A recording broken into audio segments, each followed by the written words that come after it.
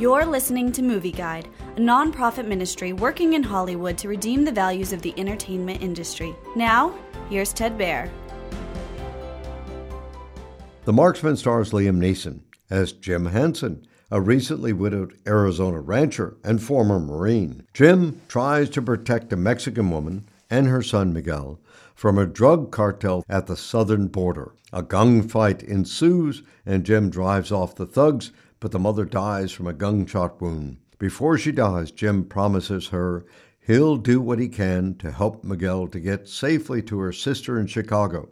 However, the drug cartel thugs are hot on their trail. The Marksman is a suspenseful, emotional, well-acted thriller with uplifting Christian content. The movie opens on a Jesus statue outside Miguel's home in Mexico. At one point, Jim and Miguel get help from a church pastor. Miguel's Christian faith seems to restore Jim's faith. Jim has lost his faith because of his wife's death. By the end of the movie, however, he assures Miguel that his mother is in heaven and is watching over him.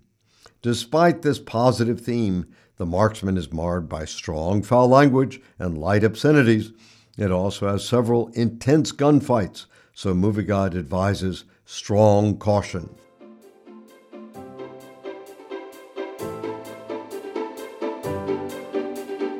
Movie Guide works to protect you and your family from the negative influences of the media and is also working in Hollywood to redeem its values from a biblical perspective. For the latest Movie Guide reviews and articles, go to movieguide.org or download the app to your Apple or Android device. You can also subscribe to the Movie Guide podcast on iTunes. Support Movie Guide's mission to transform the culture by redeeming the media.